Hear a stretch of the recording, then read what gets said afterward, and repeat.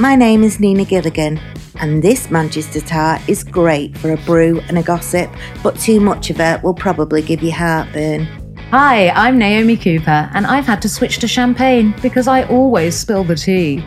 Bonded by their shame, British comedians Nina Gilligan and Naomi Cooper invite you to join the Real Housewives Guilty Secret Fan Club, a podcast that serves as a non-judgmental safe space for all the intelligent, accomplished people out there who just can't stop thinking about Erica's earrings, Luann's singing, and Crystal's ugly leather pants.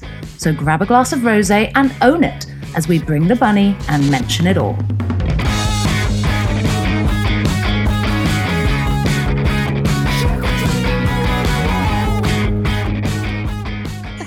Hello, everybody, and welcome to another episode of the Real Housewives Guilty Secret Fan Club. My name is Naomi Cooper. No, sweetheart, no. I've missed you so much. I want to become you. I've missed you too. Her name is Naomi Cooper. My name is Nina Gilligan, and we are back together. We're reunited. And we missed each other. We missed you. It's been a roller coaster. It's been a roller coaster. I have to say this. I'm going to make a promise to you, lovely fan clubbers, that if we ever see this on the horizon again, we will come up with some sort of contingency plan. Yes. We were just discussing. We've had so many lovely messages about where are you? Are you coming back? We are. And we'll try and put some kind of plan in place. Yes. I got cocky. I assumed a nice hotel room in Dubai would be a quiet place. I was wrong. I know. It sounded absolutely mental. A speaker directly outside my window for the bar beneath. Can you imagine, ladies and gentlemen? I know. And it wasn't good music. Was it not? It wasn't the music you want. It was very bassy. Oh, was bass it? Heavy. Made me feel very old.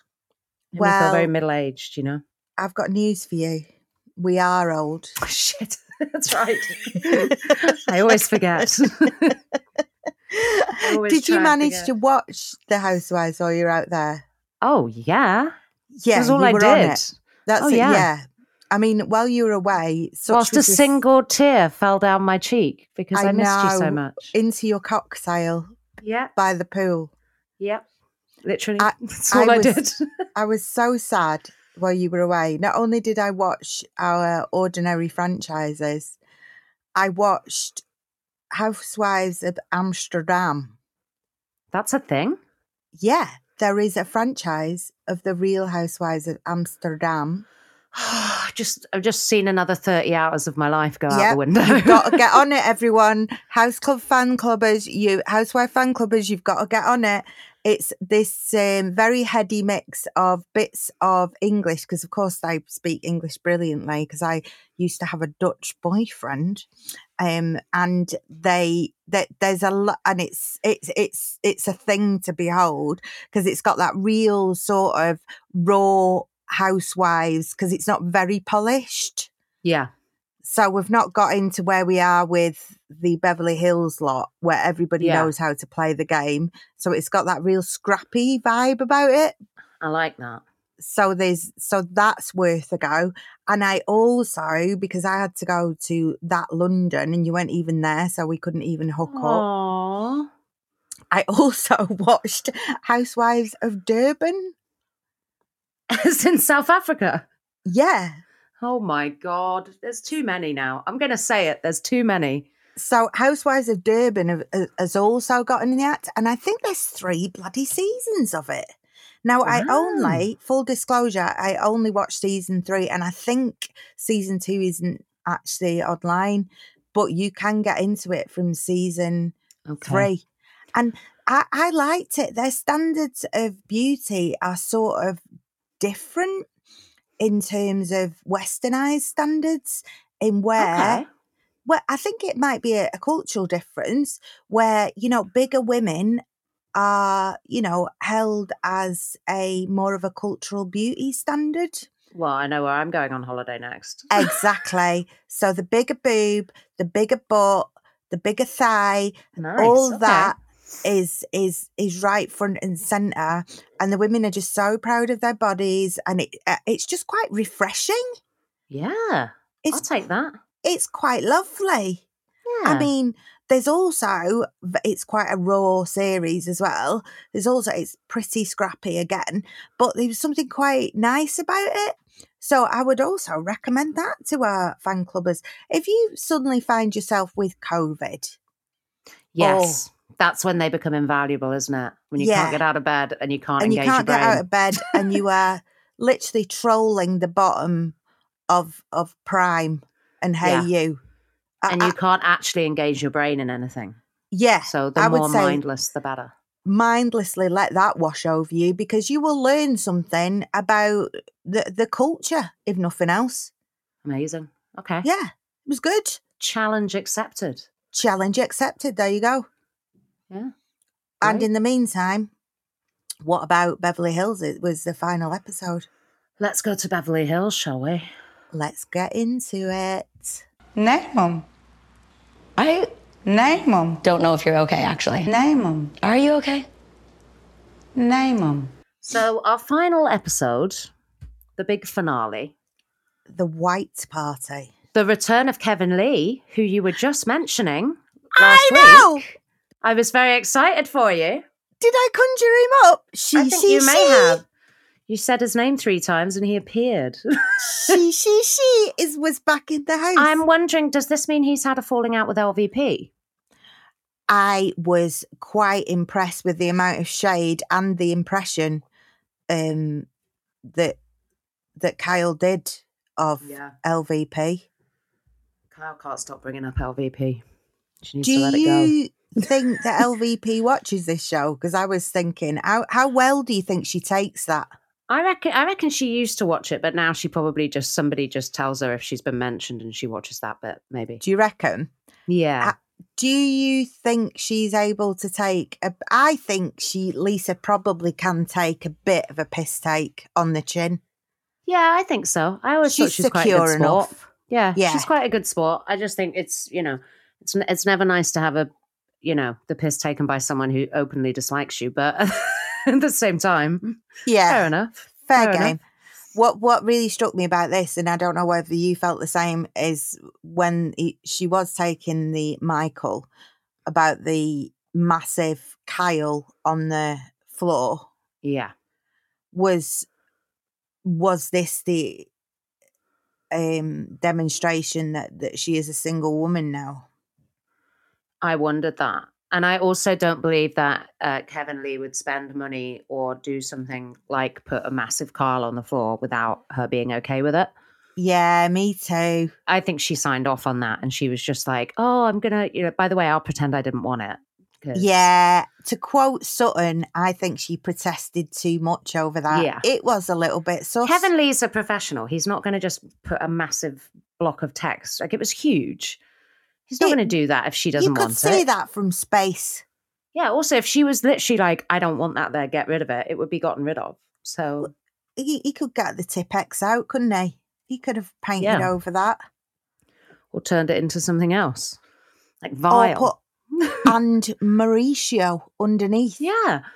Yeah, a bit of a declaration. And she made her big entrance without Mauricio. Oh, did you notice? He was at the buffet. Yeah. And then in response to the producers saying Kyle's coming in, he said, oh, I'll eat fast. Yeah. He wouldn't even drop a falafel for her. Which isn't even prison lingo. But no, it was... something has gone on there, and she's not going to tell us what it is, but something has happened there, because this is not a couple growing apart. This is a couple where, she actively doesn't like him anymore. He did something to her in her eyes. 100%. I mean, before we sort of get to what happened right at the very end, there was a few things going on in this episode. I mean, there is some empathy I had with Mo. I mean, my husband has been barred from buffets because he can't be trusted around a buffet. Oh, dude, I can't have. So when I was in Dubai, a lot of buffets going on. Yeah. And I can't, something happens to my brain. It short circuits.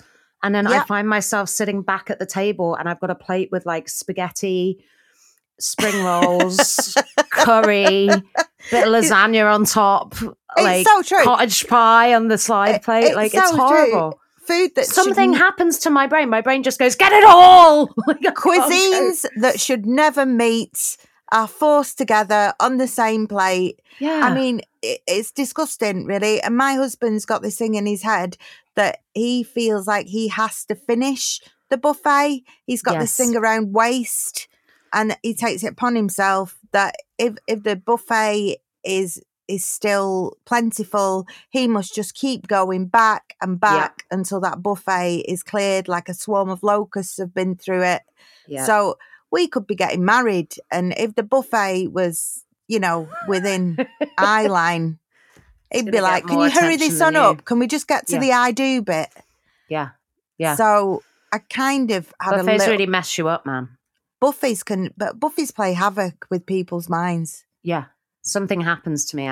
It's like I'm foraging for berries. Yeah. But with lasagna and spring rolls and 100%. And all you can eat buffet else. is a very cruel thing for some people. And you're full, but you're like, I've only had one plate full. Yeah. My money's worth. Yeah. I have to go back and choke some more down. Like 100%. So, and there was nobody, I mean, they're all on Ozempic, aren't they? So, although Kyle did have a little go, didn't she, at that Lewis guy, somebody Lewis. Oh, yeah. Because he'd said online or something that she's on Ozempic, and she kind of, in a very passive-aggressive way, said, and I'm not on Ozempic, fix it, with a big smile. Yeah. He was told. He was told. He was put right in his place. So, and oh my goodness, I thought of you when Denise Richards entered stage left wearing a little pink. God bless her. Wearing a little baseball jacket again to a black tie event. Yes. I know. She just I doesn't live care, for does this she? energy. I live for this energy. I know. I thought of you. She just doesn't care. And then somebody said, I don't know if it was Dorit or someone said, is pink allowed? And you could just see it on her face going, I'm Denise fucking Richards. Yeah. Of course pink's allowed. I'll wear whatever the hell I want, bitch. Of course it was. Of course it was Dorit. Dorit treading carefully after the upside down jacket fiasco. I don't know if Dorit knows how to tread carefully. It's like, it's always on the tip of her tongue, isn't it? It's like, it's a bit of it that goes, I know I shouldn't say anything, but I just can't help myself. It's coming. Yeah, that is Dorit reined in. She had quite a difficult episode. I had a couple of things to ask you about that. Mm-hmm. Right, so there's part of me that goes, Dorit is struggling with PK a little bit, with PK being away, working in London. Mm-hmm. And that's obviously causing some kind of strain in their marriage. But there's a little naughty bit inside of me that, is this Dorit trying to make herself relevant? Do you think? It's possible. Because I just wonder if Dorit hasn't observed the amount of publicity interest, around that Kyle's had. That's a very interesting point, and it could very well be true. Causing whisperings or rumblings that all is not well will keep you just in the gossip pages. Of relevant, because I don't think it's new that PK has worked away from home. I think that was a conversation that they had in their marriage very early doors, which was, I don't want to live in London, but most of your work's in London, but I'd rather live in LA. I prefer the weather. I prefer the lifestyle. Right. So as a compromise, we'll live in LA, but you go away for several months a year. I think this is something that the foundation of their marriage was kind of built on. I think you're absolutely right. I think a lot of the B storylines, like the housewives' personal storylines this season, have been so dull. So Crystal had to deal with her brother spending some time in China. Like, who gives the monkeys, really? Garcelle is raising teenage sons. Yeah, yawn. Dorit is dealing with her husband working away for a while. And none of this is new. This has all been going on for seasons. A horse. Sutton got a bloody horse. Oh, yeah. Do you know what? We got mercifully little of that horse, though. Yeah. I thought that horse was going to end up holding a fucking diamond at one point. I did as well. We got away with it in the end. I know. God I'm bless with him. you on that. I'm with you on that. But, I was about to call it in its trotters, but that's a pig. And then Anne-Marie has the esophagus that she cares about more than her own life. To be and fair, Kyle has her marriage difficulties. And that was it, really. Oh, and Erica is getting back on stage. We're betting on Blonde, but no real drama. No real drama. And you're absolutely correct in that analysis. I wonder if Dorit was trying to drum up some kind of storyline for herself. I think so. In the best way that she knows how. Sorry, Dorit. I'm wondering, I'm not quite buying it. But just all a little disappointing this season, I would say. And is it because nothing's going on in their lives, or is it because they're all they're like stalwarts at this now? They know what they're doing and they just don't share the risque stuff of their life. You know? And ironically enough, Anna Marie was probably the one that, through being the least practiced at this game, provided the most drama. Yeah. By being a sort of idiot.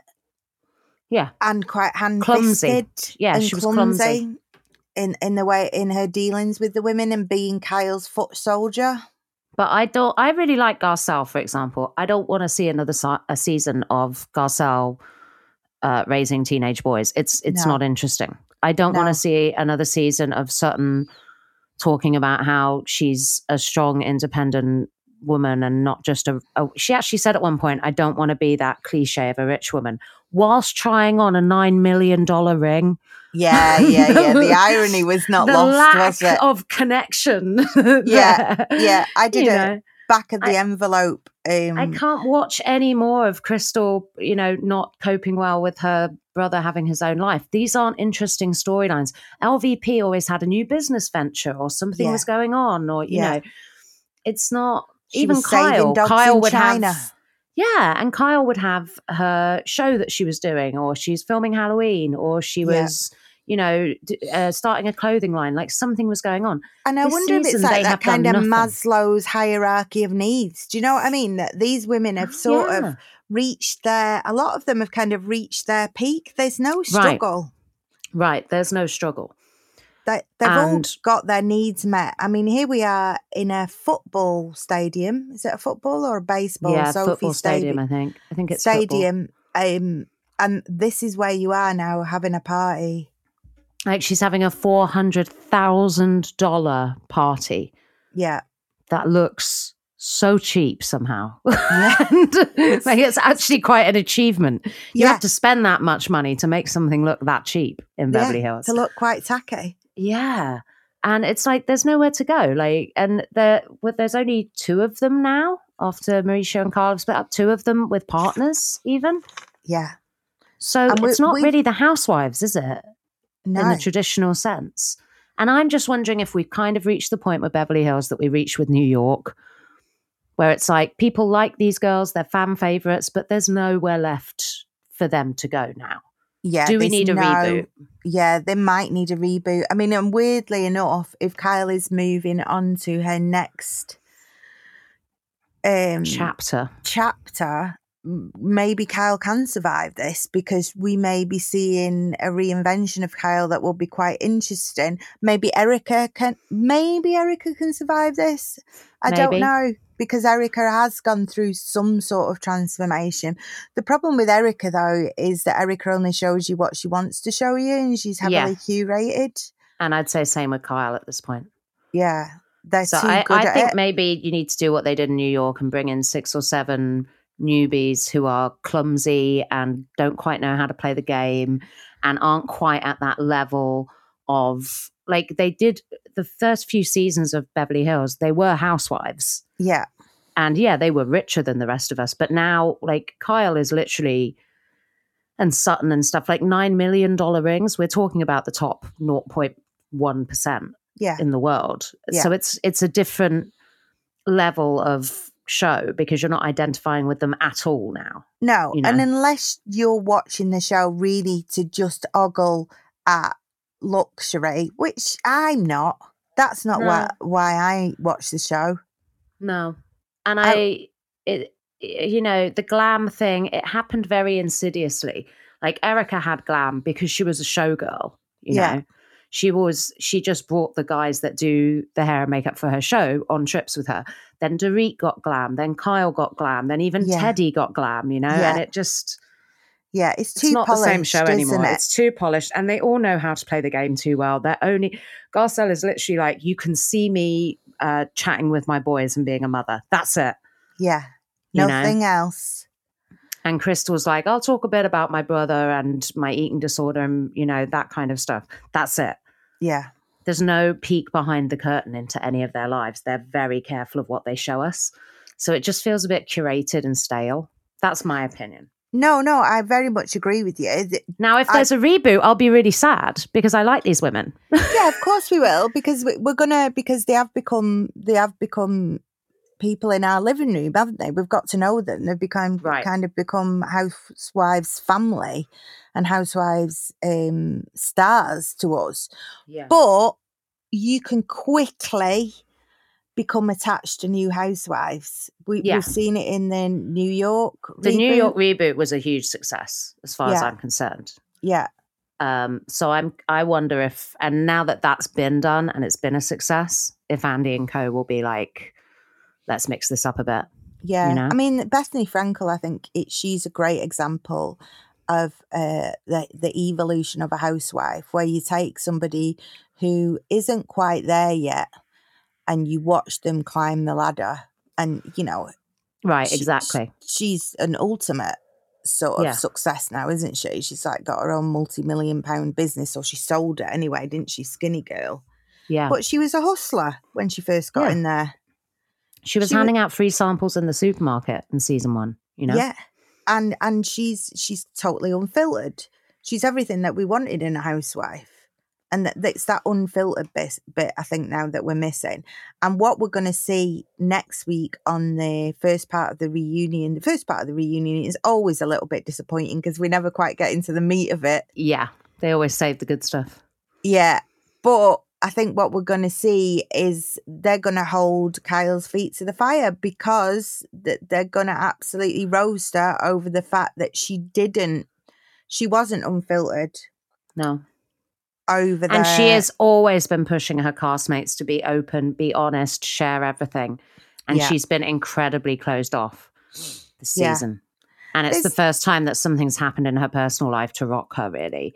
And she hasn't shared any of it. So there's a double standard there. I think what all our fan clubbers will be asking themselves and from us is, has she said that he's cheated? Because she said he did things that happened that made me lose trust. Yeah. Things that happened that made me lose trust, I think, was the key. So that's comment. A betrayal. We're talking about a betrayal, aren't we? That's what makes you lose trust. So if it's not cheating on them, what did he do? Did he hide money from her? Did he do something illegal? Like, what else could he have done for their connection to go to zero? Because when he walks in a room, she can barely look at him. Your brain has gone exactly where mine went. I think that the next thing down the line from a physical betrayal, an intimate betrayal, would be financial. That can kill a relationship. Yeah. Yeah. If he has used money that was set aside for the children. Yep.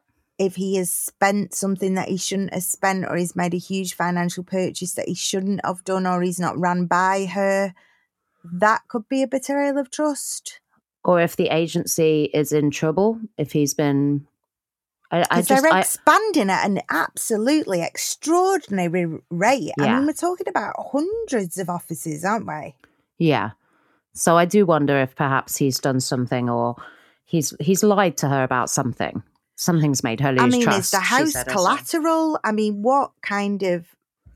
Because we're not watching someone... Has he taken out in order to support these hundreds of offices? I mean, I think he is so ambitious, isn't he? You can tell he's business focused. Yeah. There's some kind of betrayal there. You're not watching a couple who are growing apart, if her narrative of I'm just, I'm in a different place in life and I'm looking at life differently and, my friend passed and I'm looking at things in a different way and blah, blah, then you would be almost apologetic to the partner because do you know what I mean? It's not their fault. It's just how things are evolving. She's not, there's no affection angry. there. She's angry. There is no affection. When he walks into a room, she's actually like, when he says love bean, she's trying not to slap him. Yeah. I mean, we all are. In fairness, exactly. Those two but words there's should no never have been affection put there. together. There's no affection there. There isn't. So something has happened. There is a catalyst to that. And everybody knows that. And that's why people are pissed off. I think they say, don't they, when you get to a point in your relationship where there's contempt, there's no real going back. And I would say what you're seeing between her and him is contempt. And I think maybe he's given up a little bit by this point in the season, but certainly earlier he was trying. Yeah. He was, every other word was love bean. He was, he was trying to engage with her. He was confused when she was saying stuff that didn't align with what they would normally be saying on camera. So I don't know what it is, but I just think, do you think if this had been Dorit and PK's storyline, that Kyle would have let Dorit just sit there quietly and grieve her marriage? There is no way. There is no She way. would have raked her over the coals. She would have said, you're not being honest. What's happened? Something's happened. She would have demanded the truth, as we've seen her do with a lot of people. Much like, I'm conjuring up Tom Schwartz. Much like Tom Schwartz talking about Ariana, I think she feels she's got some sort of exalted status in the group. Yeah, I think she does. She's the OG. She's Queen Bee, doesn't she? Yeah, she's the OG now. And I think as soon as Lisa Vanderpump left, she was like, I'm the center of this group now. Yeah. And I can't be questioned. Yeah. I do have some, I can feel for it in the sense that if it's something that's going to, the revelation of which is going to deeply disturb her children, you're going to want to keep that secret at all costs. But maybe don't do the show. Yeah, maybe don't do the show. Because maybe say to Andy, look, my marriage is falling apart and I'm not willing to do it on camera for the sake of my children. Put me on pause. I'll come back in a season or two. I don't think you can attack your castmates for questioning it. No. I think she holds them to a double particularly standard. when she set that standard. Yeah. She said on this show, when somebody's got something going on, they share everything. And we are allowed to poke and prod and push until they share everything. So now they're doing the standard that she set. And then she's like, this isn't fair. She plays the friend card when it suits her, doesn't she? She sort of says, as my friend, why aren't you supporting me? Yeah. And it's like, but Kyle, you know what this show is. You know that every cast member holds two cards. Yes, they're your friend, but they're also there to pull out the truth, to expose any and sort to extract any story and expand on it. And it's a zero sum game. It's the thing that Bethany says. If you're winning, I'm losing. So we need to be in a situation where if I'm not exposing you, you're exposing me. So they're all playing that game at all times. And what was interesting is the only one really willing to do that this season was Sutton. Yeah. And every time Sutton sort of said, something's going on here, what's going on here, blah, blah, blah, then Kyle really came for Sutton this season. Yeah. She was mean to her. Yeah. And I think that's the actions of, I'm going to use the B word, it's the actions of a bully. Yeah. Because when you make an example of one person in the group and you go in at them very, very hard, the message it sends to the rest of your friend group is if you do this, then that's what's going to happen to the rest of you. And the deflection as well. You're going to ask about my marriage. I'll suggest that you have an eating disorder. Absolutely that. I'll suggest that you're making up medical conditions, in a very real life situation as we are podcasting. I'm just going to, could you carry on talking for 2 seconds, Naomi? This is very unnerving. Of course I can. Where are you going? This is so exciting. I feel like I should narrate. She's left the room. But do let us know what you think, fan clubbers, and do you think there should be a reboot? Because that is the big question, I think. Have we reached the point now of no return where we need a reboot? Nina's back. Where did you go? I had to deal with a sound situation. Oh, I see. Yeah, It the looked like sound is now bollock dealt your with. husband. I'd left a buffet downstairs that I thought would be Yeah, enough to but distract him, but he's clearly things got kick through the off. whole lot. And now he's just wandering around making sounds. So we're looking forward to the reunion, I guess. I'm kind of hoping Kyle is going to get raked over the coals because Yeah. she's led the charge against enough people, and fair's fair. Don't like do the it. show if you don't want to be open and honest. I like it when you're cross. Yeah, Naomi. she's pissed me off this season, Kyle. Yeah, I don't think you're alone. I think we've seen that from a lot of other fan clubbers. I think Yeah. people have had enough of it. Too much mean girl behaviour. Yeah, and it feels like, oh, okay, this is your comeuppance, Kyle. This is what you get. Absolutely.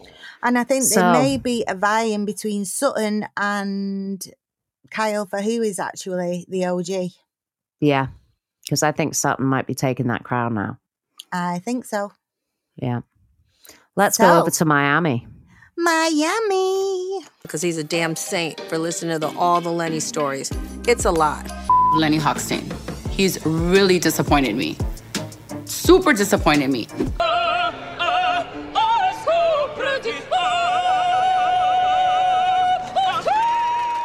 What did we think of Miami this week?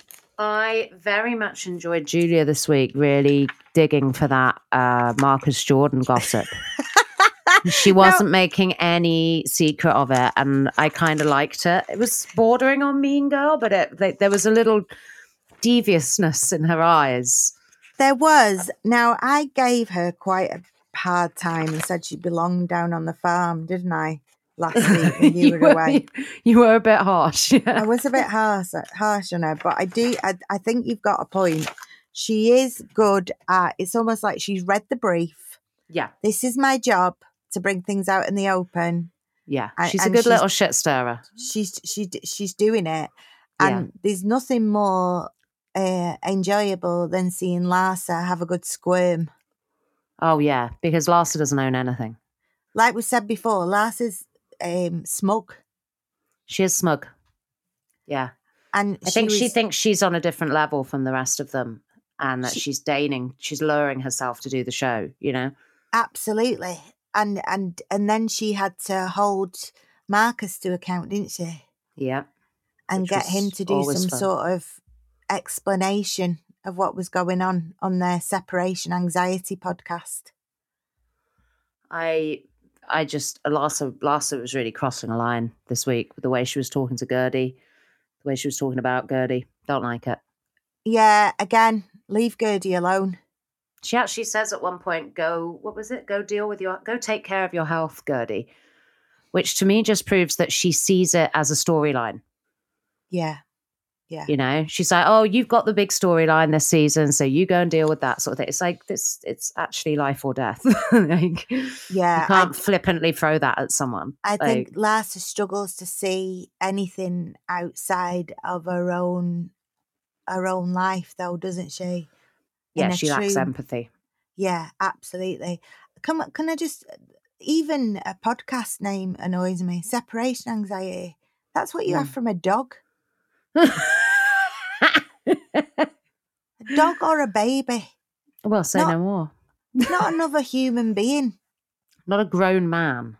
Yeah. How highly do you have to think of yourself to think that man has separation anxiety from you? It's so embarrassing. No, he doesn't. She actually says at one point, I'm a victim here too.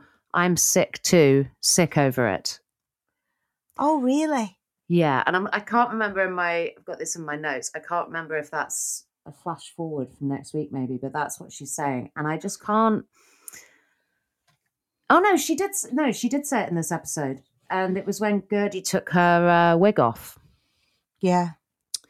And I understand that that's a very bold move, and that perhaps it's very difficult to continue having an argument with someone when they reveal that they've just shaved their head ahead of their chemotherapy, But at the same time, she has just shaved her head ahead of her chemotherapy. Like she is going through that. So shut up. Shut up. Just be quiet. Just shut up. I couldn't. And Gertie had it so well summed up that she is just a clickbait whore. Yeah. I mean, absolutely. It was such a tiny thing to make of the biting incident that had happened on the gondola. Really silly. Yeah. I mean, and it almost felt to me that Gertie had done that in a sort of playful, affectionate, girls but having also, a carry-on together way. Yeah, but also, Glasso, Gertie has let you get away with murder. You really took something away from her by telling everybody about her cancer before she had the chance to. And now you want to make something took something of that. away from her. She let it go. You came out unscathed. And you still can't keep her name out of your mouth. Just don't mention Gertie. Gertie's dealing with cancer. Don't bring up Gertie. Yeah. Just leave it. And her explanation for that was, well, I didn't use your name. Oh, great. So it's more of a thing then because people are trying to figure out who it is. Yeah, because you're still trying to make yourself relevant, Larsa. Exactly. Because you don't, I mean, and if anything, Larsa, this week you did have a storyline. Deal with the actual storyline. Yeah. That Michael Jordan isn't that impressed with what's going on between you and his son. Deal with that. You have got something to talk about. Just leave But she Gertie doesn't want to alone. talk about that, of course. Yeah. She wants to pretend that's not happening. Just own it. Just say, he's not thrilled, but we're in love. So what are you going to do? Instead, she's like, no, he loves it. He supports it. Like, no, he doesn't. And you'd led Gertie down a horrible path where when you were in Mexico together, Gertie had thought that you'd bonded. She thought you were friends. You shared that little moment together in the church. Right. You were, you just undone all that really nice work that you'd done together. Every social occasion we see Gertie at, she's struggling. Yeah. It becomes too much for her. She becomes emotional. She actually got physically dehydrated and, physically worn out on that trip. Yeah. You can see she's struggling. So leave it. Yeah. Just step away. She's jealous. She's jealous that Gertie has the cancer trump card, as she sees it. Yeah. That trumps everything and that you can't win a fight over that because it's bigger than you, know? Mm-hmm. And she can't bear that. She won't be told, no. Mm-hmm. Like, she won't be told what's important and what isn't. Mm-hmm. And it's just, I think it's really spooky. It's revolting behaviour. And I hate to use this word again, but it's pure narcissism. Isn't it? A complete lack of empathy. When somebody doesn't have empathy for a situation like cancer, that's really spooky because it's like you have children, you have a partner, like you should be able to place yourself in the situation and be horrified and go, okay, you know what? I'm not crazy about that person right now, but Jesus, thank God that isn't me. How can I help? Has got to the point where they see somebody else's pain as taken away from them. Right. We're in, That's what's spooky. It's like, well, I don't want to meet up with her because it's going to be all about her cancer. It's like, oh my God, don't meet up with her. She doesn't need to see you. But there's a pattern though, isn't there? It's like she did exactly the same to Lisa. Yeah. When she talks about Lisa and Lenny, you know, it's like, I've kind of had enough of you. When someone has a situation that demands empathy and attention and a bit of compassion, it irritates her. Yeah. And that's really spooky. She's only there for the adoration, isn't she? Yeah. That's all she wants, really. People are allowed to have fun things going on or bad things going on, but they're not allowed to have true drama or true trauma because she can't fight with that. She can't argue with that. It trumps everything. They can have it for a couple of minutes, but it becomes tiring very quickly. Yeah. And these people, we've all met these people where they ask you a question like, oh, how's your mum? And you start to tell them how your mum is, and you can see their eyes literally glazing over, and changing the subject within 3 seconds. Yeah. And it's like, they think you don't notice. Yeah. So I can see you have no interest. Yeah. I can tell that you really don't give a fucking shit. Yeah. Sorry, that's quite strong. how people are. Yeah. But also, I think what these people don't realise, what Larsa doesn't realise, is very quickly she becomes an island, and she's not really surrounded by. They end up not surrounded by people that really care about them. Yeah. They end up surrounded by people that are essentially also with her for what they can get from her. Yeah. They Yeah. don't, because people generally have to wear a mask to be around a narcissist, don't they? Right. Because they know that if they don't behave in a certain way, they're going to be in trouble. Right. So Larsa will just end up with a completely false friendship And I'm group. a little disappointed that the other girls haven't put Larsa in her place, to be honest. In defense of Gertie, but also just I think when you see bad behavior from a friend, you should call it out for their sake too, because sometimes you don't know But you're they're behaving like a scared of her. dick. But they're scared of her, and that's the flip side, isn't it, of that kind of personality? I don't think anyone else in that group would have got away with that revealing Gertie's cancer thing. If Alexia had done that, if Lisa had done that, they would have come. If Adriana had done that, they would have come for them. Yeah, because Larsa just surrounds herself with people that will be yes people. And I think Lisa is somebody, you can tell there's a real status issue between her and Lisa, and Lisa's kind of fawns. Yeah. We saw Lisa stand up for herself to her, which was kind of nice. That was pleasing, yeah. Yeah, but on the whole, people won't stand up to Larsa, and I think that's who she surrounds herself with. You see it. You see the reason that Larsa and Alexia aren't too close, because Alexia will stand up to her. Yeah. There's a respect between them, but they're never going to be best buddies. No. Because Alexia just won't take her shit. No, there needs to be a distance there, because they both need to be number one. Yeah. So they can't really be in each other's orbit. No, absolutely. She's quite unpleasant, really. I think so. Lisa didn't come out of this episode well, though, when Gertie, who has cancer, being taken off the boat, actively vomiting, like having to call an ambulance, and Lisa's like, did anyone see a lip gloss? It's like, do not. Yeah. Please, God. I think Lisa, this episode, we saw, I'm quite worried about Lisa. We had all that last week, didn't we, about Lisa getting the plans from Lenny, who'd picked the plans of her of her new partner, Jodie. Yeah. That made me feel deeply uncomfortable. That's a control thing, isn't it? Flag. So now I own your boyfriend. Your boyfriend works for me. Your boyfriend's my bitch. And what we saw at the end of this episode was there was some clip, wasn't there, that said that actually what's happened is that she's now moved out of her own property, and he's yet to start building. Yeah. So I think he's got exactly what he wanted. Yep. He's played a chess move with her. She's out of the house she wanted to be in with her children, the house that he wanted back. She's out of that, and then she's on this rope for God knows how long before he'll even start putting a brick down. Yeah.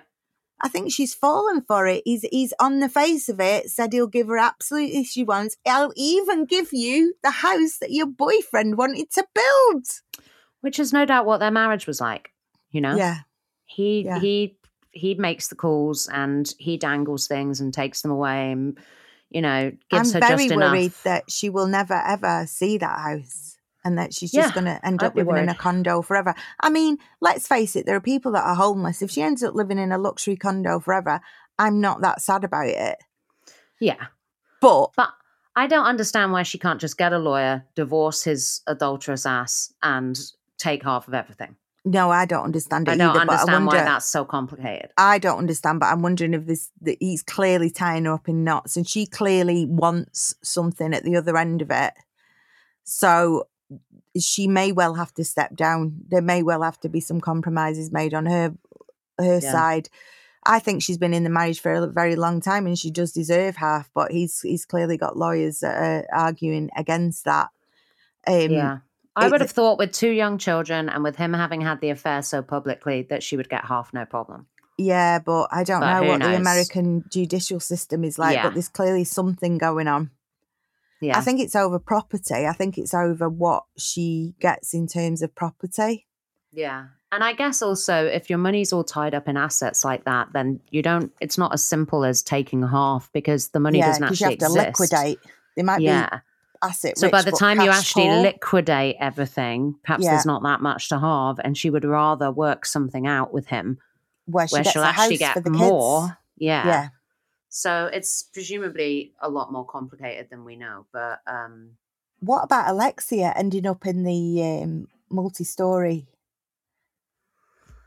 house? Yeah, this is weird, isn't it? Like, I don't know. Why are you renting? Why are you paying someone else's mortgage? Yeah, that still seems to me a little bit odd that they've ended up there because she's very good at like reframing it, isn't she?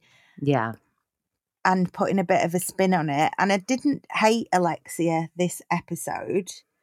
No, I didn't. I liked the conversation where she asked Peter to be Frankie's guardian as well. I thought that was lovely. It was actually really nice. And Peter said all the right things and, seems prepared to take that role on and stuff. And I think her family is her sort of saving grace, isn't it? It really is. And that's why I think it's kind of sad, this renting thing and being kicked out of the last home and stuff, because she, more than any of the other women, needs to put roots down for Frankie. Yeah. They need a place that is home and that can be his home. Like he knows the concierge downstairs and he knows the local area and he knows how to get here, there and everywhere. She was saying in the last place he would go down and talk to the girls on the desk and stuff like that. Like to take that away from him is quite harsh. Yeah. So unless they're in financial trouble, why wouldn't you just buy a place for his sake? Uh-huh. So I that's a bit red flaggy, I think. It really is. And I don't know how that's going to end. I find it all that a little bit worrying. And she finds it quite hard to let her guard down, doesn't she? So we will see with that. I hope that they do end up in a situation. I'd love to see her financially independent. That's what I'd love. Oh, yeah. That would be the dream. But whether she'll ever be able to give that amount of luxury up in order to do that. Right. Who knows? I don't think the guava and raspberry jam is going to pay for it. I don't feel like it is. 30 quid! I just... 30 quid! How much is that per teaspoon? I know! What's in it? Gold? I was absolutely holding my breath when she was asking, she was about to show that pig to Martina. That was funny, wasn't it? That was so good. I never thought I would turn on the telly and watch Martina Navratilova being asked, do you want to live with this pig, basically? I and know. Martina Navratilova going, okay, yeah. Like, I mean, I talked my husband... Weird television, isn't it? It's weird television. I remember talking to my husband into a dog that he never wanted. Well, 2 dogs, 3 dogs, really, if we think about it. Hang on, this is escalating quickly. Yeah, I worked out that all my bad decisions you can trace to November. It turns out I've got seasonal affective disorder, and I think it's something to do with the vitamin D. And you panic. Yeah. Panic come November. I think I get November, I suddenly become very sad, and I want a dog, just something like to cheer me up. So all my bad decisions are all November based. That's so interesting. I bet I'm the same. I bet if I look back at every time I've fucked up, it's been November because I get so depressed in November. Yeah. So I hate it. If anybody starts suggesting anything in November, just fucking ignore me. Shall we move house? Should we get a dog? How about a goat? I think I'd like to live abroad. Should we get divorced? Should we adopt? What might help? Yeah. I think I might become a vegan or foster. Okay. So you need to have like your credit cards and everything confiscated from you in November. November, dangerous month. Yeah. But I cannot imagine my husband being so forgiving if I just turned around the thing and gone, I've adopted a pig. Martina's very forgiving of Julia, isn't she? She's very patient. Like, she's very sweet and patient with her. Like, I don't know how she does it. I don't know how she does it. Hats off to Martina. She's very zen. I didn't know Martina Navratilova was so zen. I think post-cancer, now Martina is more zen, actually. She's gotten even zenner, yeah. She's zenned out. The woman is blissed out. Yeah. I mean, good for her. Yes. Yeah. She should do her own podcast. Absolutely. How not to care when your partner brings home a pig? Teach me, Martina, teach me. So that was it, really, wasn't it? Yeah, let's go over to Potomac. Yeah. I don't think we had much more, did we? We've not missed anything. I don't think so. We had a bit of a party. We had the party. Obviously, we had the very sad scene with Gertie and a shaving head, which was so emotional. So emotional. And I just love Russell so much. Yeah, I do love Russell so much. So strong for her. So that Gertie, who will not be listening, we're thinking about you. And let's go over to Potomac. Let's go over to Potomac. The rules can't change because it's social media. The line is always moving. Okay. Oh, these women are not worth the running eyeliner. Karen fighting for her room was one of the most depressing things I've ever seen. Yeah, and I think that was like the main scene in Potomac. Yeah, a 59-year-old woman sulking and running around and fighting. I do find, though, if I can't see a slither of the sea, I tend to lose my shit. Really? Sorry, where do you live? In an inbound... I was going to say, aren't you in Hebden Bridge? Yeah, I'm in Hebden Bridge. I'm looking out my window now. You know what? My husband, when we go to a hotel, I had to rein myself in because I realised I was becoming a Karen. Because my husband had got to the point where we'd check into a hotel and he'd go, I'm not even going to unpack. I was like, what do you mean? Because you change rooms. Yeah. And I was like, what do you my mean? partner does this and I find it really hard work. I said, I'm not that bad, Anna. And he was like, you're getting quite bad.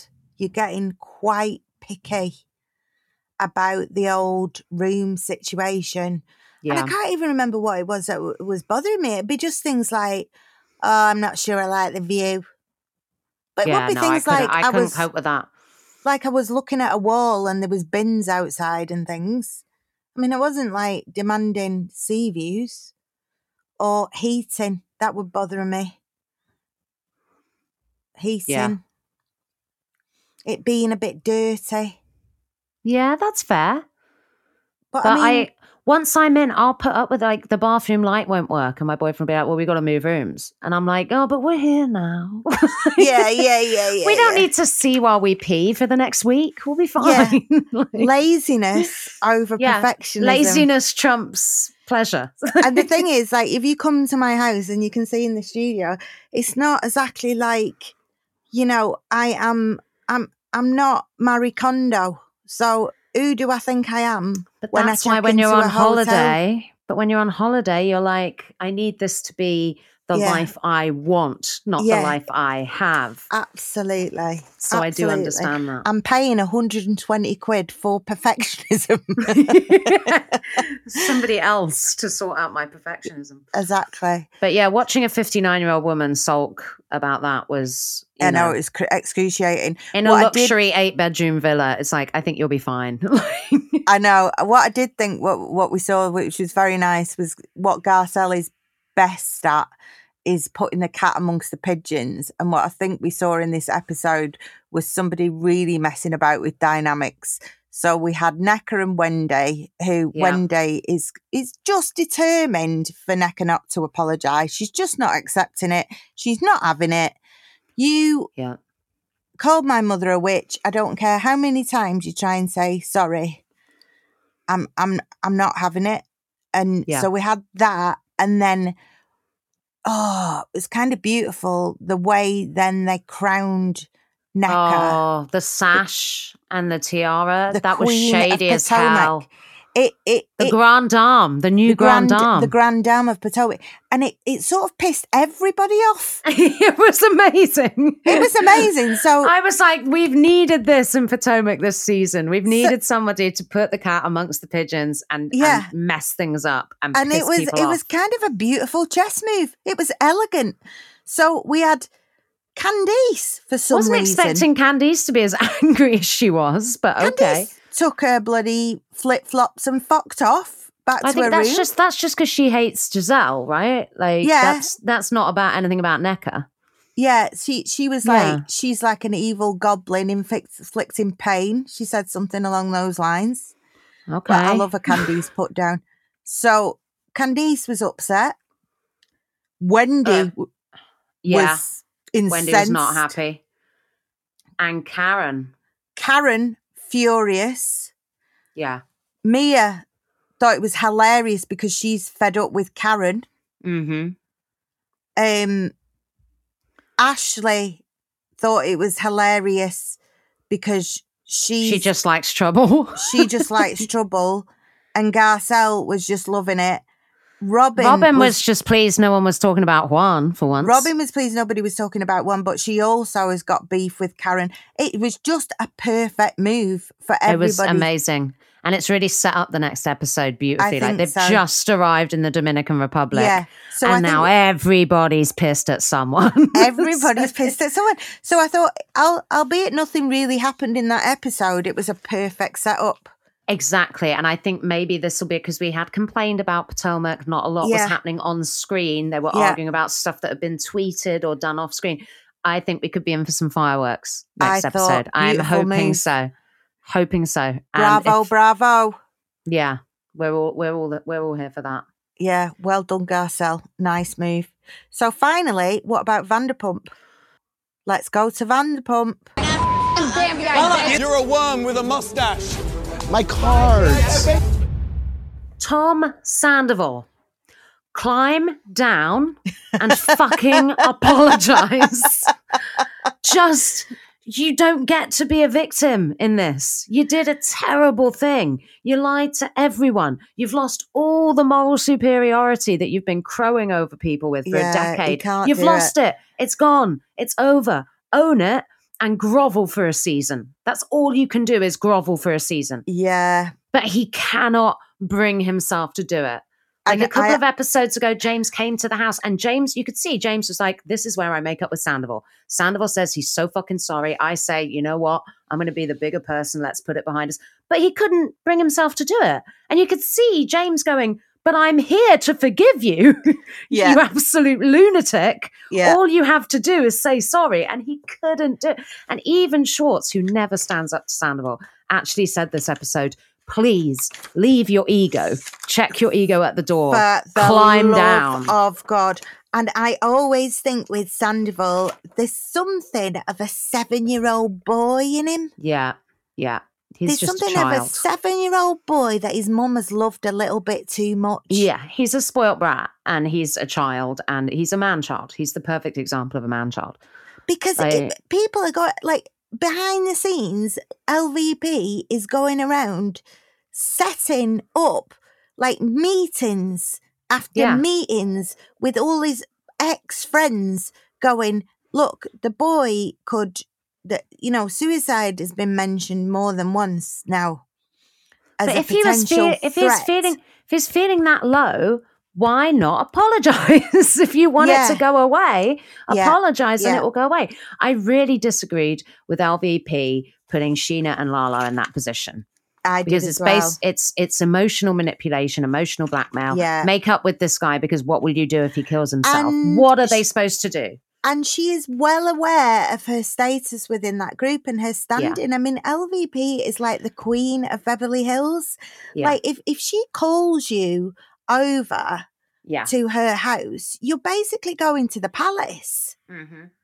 You go into the palace, you're getting shown in, you're sitting there with your cup of tea, you're getting an hour with the queen, you're getting told what to do. It's like our prime minister going to see the bloody... Queen. I've not recognised King Charles yet. Me neither. It's really jarring, the new national anthem and everything, I know. Isn't it? I'm sorry, get Charles. behind it. can't get behind it. But But it's no, like, and I also think bringing up her brother and stuff, it's terribly tragic what happened with her brother. and you But can bringing see that up in this scenario, if she's really worried about Tom Sandoval potentially committing suicide, she's a producer of this show as well. She should pull him out of the show and send him for some help. Get him some real professional help. She should not be putting cameras in his face. Yeah, totally. If she's really worried about him committing suicide, what the hell is she doing, allowing him to continue on this show? And you can see that Lisa's been so manipulative. I mean, picking Sheena. Sheena is the easiest one to manipulate. This will tie Sheena in absolute knots. Now, Sheena is going through a real mental health problem. Yep. She's got OCD. She can't leave a child alone without 3 nannies and a team that's driving everybody insane. That was kicked off after the restraining order she had put on her by Raquel. Yeah. So here's somebody that who needs a bit of peace and quiet. Yeah. What she does not need now is to be put in the middle of Team Ariana and Team Sandoval to make a decision, and to be put in the situation of trying to bring these two, this man back into the fold. This is not Sheena's responsibility. It's really unfair. And you know whose responsibility it is? Tom Sandoval's. And what he should be doing is going round one-to-one to all of them and going, I am so sorry. And like, he had that chat with Sheena a couple of episodes ago that was so insincere, and again, all focused on how hard things have been for him. Yeah. Like, no one cares about how hard things are for you. This was of your doing. Yeah. Just own it. Just be like, look, I get it. If hey, you guys, I'm doing this. I get it if no one wants to come. Hey, you guys, I'm doing that. Maybe move out of the house. Maybe sell the house and let Ariana move on. And then you could have a separate apartment that people could come to and visit you and not be bothering Ariana. Like, if he was really a victim and he wants to move on from this, there's ways for him to do that. He's refusing to. This is the problem. Asshole. He is an asshole. And I think you're absolutely right about that. I feel like I focused a little bit on last week, and I still stand by it. I don't think somebody sleeping with somebody else is a national scandal. Yeah. I think it's awful. Mm-hmm. But I don't think it's a national scandal. No. But I feel like the way that, and I do feel like there is room for forgiveness, but in order for that forgiveness to happen, I agree with you, Naomi. I think he has to take it on the chin. Yeah. And he has to spend a lot of time seeking forgiveness and expressing remorse. But also, part of the reason it was such a huge shock in the Bravo-verse and everything was because it was him. Like, if Schwartz had cheated on Katie with Raquel, I don't think it would have been the same outcry. The reason it was an outcry is Tom Sandoval has been the self-appointed moral compass of this group, telling everybody, every other word out of his mouth is accountability. Take accountability, take accountability, be honest, be open, all this stuff. And it was so devious and so underhanded. And we see it all play out. We see him slap her ass in one episode. Like, it was so gross the way he did it. Well, it was so gross because he, I think we mentioned this before, because he actually cheated the game. Like, even the cameras hadn't picked up on it till right. They could only do it in retrospect. The two of them had managed to do it. It was going on and on the show and was on. back. But I think any other person doing that, it would have been like, oh, an affair. But with that, it was a huge bombshell because it was like, Sandoval, really? Yeah. Mr. Self-Righteous, Mr. Pious, Mr. Accountability, really? That was what made it a thing. And again, if he had come to the reunion and gone, I'm trash, I'm scum, fucked up, so sorry, I'm so sorry. Yes, Ariana, let's sell the house and you can have half of everything and we'll move on. Like, it would be over by now. I think if he'd disappeared for a season, I think, if he'd have fallen on his sword and apologized and they'd have taken him out for a season, but then I think the pressure on him to probably be still in Vanderpump Rules was also massive. Yeah. Because if he had come back this season and been hangdog, really sad, really apologetic, really remorseful, given everybody some space, put Ariana first, then there would have been people gunning for him in a good way. People would have been like, do you know what? He's been punished enough. Everybody makes mistakes. What are you going to do? Blame him forever. He's been through enough. he hasn't been through enough because he won't own it. It doesn't seem like he's been through anything. Yeah. I mean, there's still a bit of me, you know, Naomi, and I don't know what it is, but if you do look back at the history, and it was a terrible, terrible betrayal. There's no doubt about it. And it's the worst possible kind of betrayal. There is a history of horrible betrayals in this group. That's very true. Yeah. No one's hands are clean except for, I think, Katie's. Katie's hands are clean, I think. Yeah. Well, so far. Yeah. So far. So we had, you know, Lala casually telling Raquel that she'd been sleeping with James when they got together. Yeah. And that was explored last season and nobody really raised an eyebrow. No, and I think more people should have had her back with that, though. I'm not really saying that's the same kind of betrayal, but what I'm saying that if you were Raquel in that situation and you were living in that environment where you have this very incestuous friend group where the lines around who sleeps with who aren't clearly drawn. I think it was also that it was Ariana, though. Like, I don't think many people really were pissed at Raquel for kissing Tom. Well, Ariana was sleeping. Do you know what I mean? Ariana was clearly sleeping with Sandoval at the end of the relationship between him and Kristen.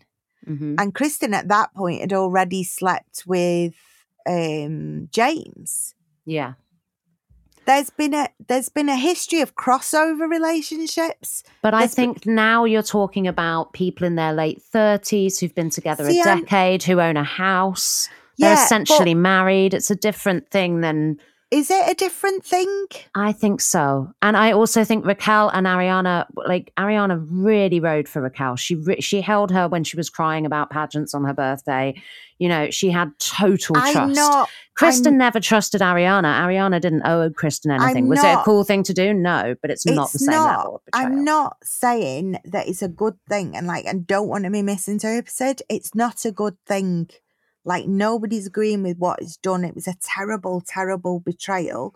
What I'm saying is that in that environment, there was a history of betrayals. Yes, that's undeniable, but this was worse. And this is the worst there's ever been. This was next level. But they all have to take a kind of reflective look at themselves. And Ariana has to look at how her relationship began. And how, you know, you find them as you lose them. What's the expression? Yeah. Sometimes the way you find them is the way you lose them. Yeah. And that's exactly what's happened here. And it's what happened to Lala with Randall. And it's, and I think like Lala is possibly one of the only ones that's kind of saying that. Now, what Lala's saying is very interesting in some respects. She's not saying she wants to forgive Tom. What she's saying is she wants to have some understanding for the situation that Raquel was in. Yes. She doesn't want Raquel to carry that shame for the whole of her life. And I kind of get that. Yeah, and she knows what it's like to be manipulated by a guy. Yeah. And she recognizes that happened to Raquel. And I think we have to have some sort of understanding of that and some sort of insight into, we've been in situations where there's powerful emotions at play. They're in a fishbowl. They're together all the time. There's a deeply sort of, and I imagine he was quite manipulative. And he's saying at least at some level that him and Ariana are at the end of the relationship, or it's a sexless relationship, or whatever. And that there was enough going on there for Raquel to believe at some level. She had to believe at some level. Oh, yeah. That their relationship was dead. Yeah, she did. And you can see that when she's questioning Ariana at the end of the last season, and Ariana goes, "Oh, I think he's so hot. And I still adore him. And you can see her going, "Oh." And in the reunion, it's revealed that they were still having sex. And she's like, "Didn't know that." So totally. She was obviously being lied to. But I just think the problem is, if Tom had come to the reunion and to this season going, "Look, I'm trash, I'm scum, I get it. I did a terrible, terrible thing. Don't expect anyone to forgive me." By now, it would be blown over. Absolutely. It really would be. And one of the terrible things people do in relationships is that when somebody like Tom is in a relationship and he's fallen out of love with Ariana. Let's say that's what happened. Yeah. He's fallen out of love with Ariana. What he's sin is fucking cowardice. Yeah. His sin break up with her. His sin was not to acknowledge that he felt, and this is what happens. It's because you are 10 years on, you have bought a house, you are more mature. Yeah. At that point, it's even harder for someone to go, oh my God, how do I get out of this now? Yeah. Also, he's put a lot of stock in their brand. Yeah. They're the two bartenders. They wrote a book together. So I think he was worried that without Ariana, no one would care. Yeah. And I think so that he happens, just kept stringing Ariana along, I think that happens in relationships. I think people get too far into it, and people will get into their 40s and their 50s and they'll get too far into it and they'll get too far down the line. And this is when these terrible, terrible betrayals happen. Yeah. Because people don't have the guts to say, people feel trapped. I'm trapped. And rather than being adults and going, you know what, we need to go to counselling, or I need to tell you how I really feel, I'm going to escape through an affair. Yeah. And what's happened in this couple's relationship is they've done that in the public eye, which is the worst possible thing to do. Imagine for that to be all for the world to see. It's a lesson to us all. And I just think that if he had, like I say, if he come to that reunion, if he come into this season really apologetic, really remorseful, really aware of the gravity of how badly he'd acted, then by now, Sheena, Lala, Schwartz, LVP, maybe even James would be going, it's enough already. He's apologized. I want to move on. No, I absolutely agree with because you. every time they try and do that for him, he goes, well, I've had a really hard time. This happened and this happened. And you guys did this 10 years ago and you guys did this 5 years ago and blah, blah. And everyone's just like, mate, just own it. Yeah. James went over for a scene where he forgives him and they agree to move past it. And Sandoval couldn't bring himself to play the part of the apologetic, remorseful guy in the wrong. He cannot be in the wrong. No. And the longer he does this, the more it stretches out, the more of a villain he becomes. Yeah. And that's what's annoying. I don't really care that he slept with Raquel and had the affair. I care about the self-righteousness, the lack of apology, the lack of accountability, the hypocrisy. That's what's pissing people off, I think, more than the affair. Yeah, I think you're absolutely right. Let it fucking go, Tom. Climb down. Climb down. Climb down. And I think it's like in politics or any other area of life. It's not the actual thing that will bring you down. It's the lie. It's the cover up. Right. Exactly. It's the behavior past the thing. It was Bill Clinton looking into the public's eyes going, I did not have sexual relations with that woman. That was more of a crime than having the sexual relations with that woman. And I think that's what we've got with Tom. We've just got someone with Tom that can't take ownership. And I think the public perception of Raquel has been a little bit softer now because, she went away. She did the work. Yeah. She went away. She did the work. And she does admit that, the whole thing was really messed up. And she's opening up about it. And she's not blaming anyone. It doesn't make her great, but I definitely have more sympathy with her than I do with Sandoval because at no point has she said, I did this because of X, Y, Z, and it's, other people's fault. Do you know what I mean? Like Sandoval he's still trying to pin this on someone else. Yeah. Yeah. And it's fascinating stuff. Fascinating. It is. It's, and we're still at the point I think this whole season is going to be around, it's bloody Shakespearean. It's going to be around themes of forgiveness. Yeah. It's going to be around themes of betrayal. And it's just, we're not going to iron this out for the whole season. I don't think so. It's just they're going to, is it Tahoe they're going to? They're going somewhere next episode with him. So we shall see. The wolf in sheep's clothing, let's say. Oh, God. Well, this has been delightful. It's been so nice to get back on the horse. I'm so happy you're home. Me too. So thanks for listening, guys. Follow us on all the socials at RH Guilty Secrets. And ask us any questions you have and anything you'd like us to talk about or cover. Yeah, please do. We are so excited to be covering the start of the reunions next week. So we suggest, in honor of that, you throw on your favorite ball gown or upside down jacket and pour a cocktail. And we will be back for the Real Housewives Guilty Secret Fan Club. Bye. Bye-bye.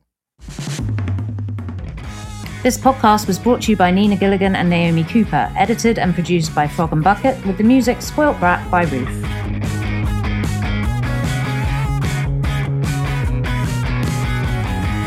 When I tell you, know you, throw a tantrum.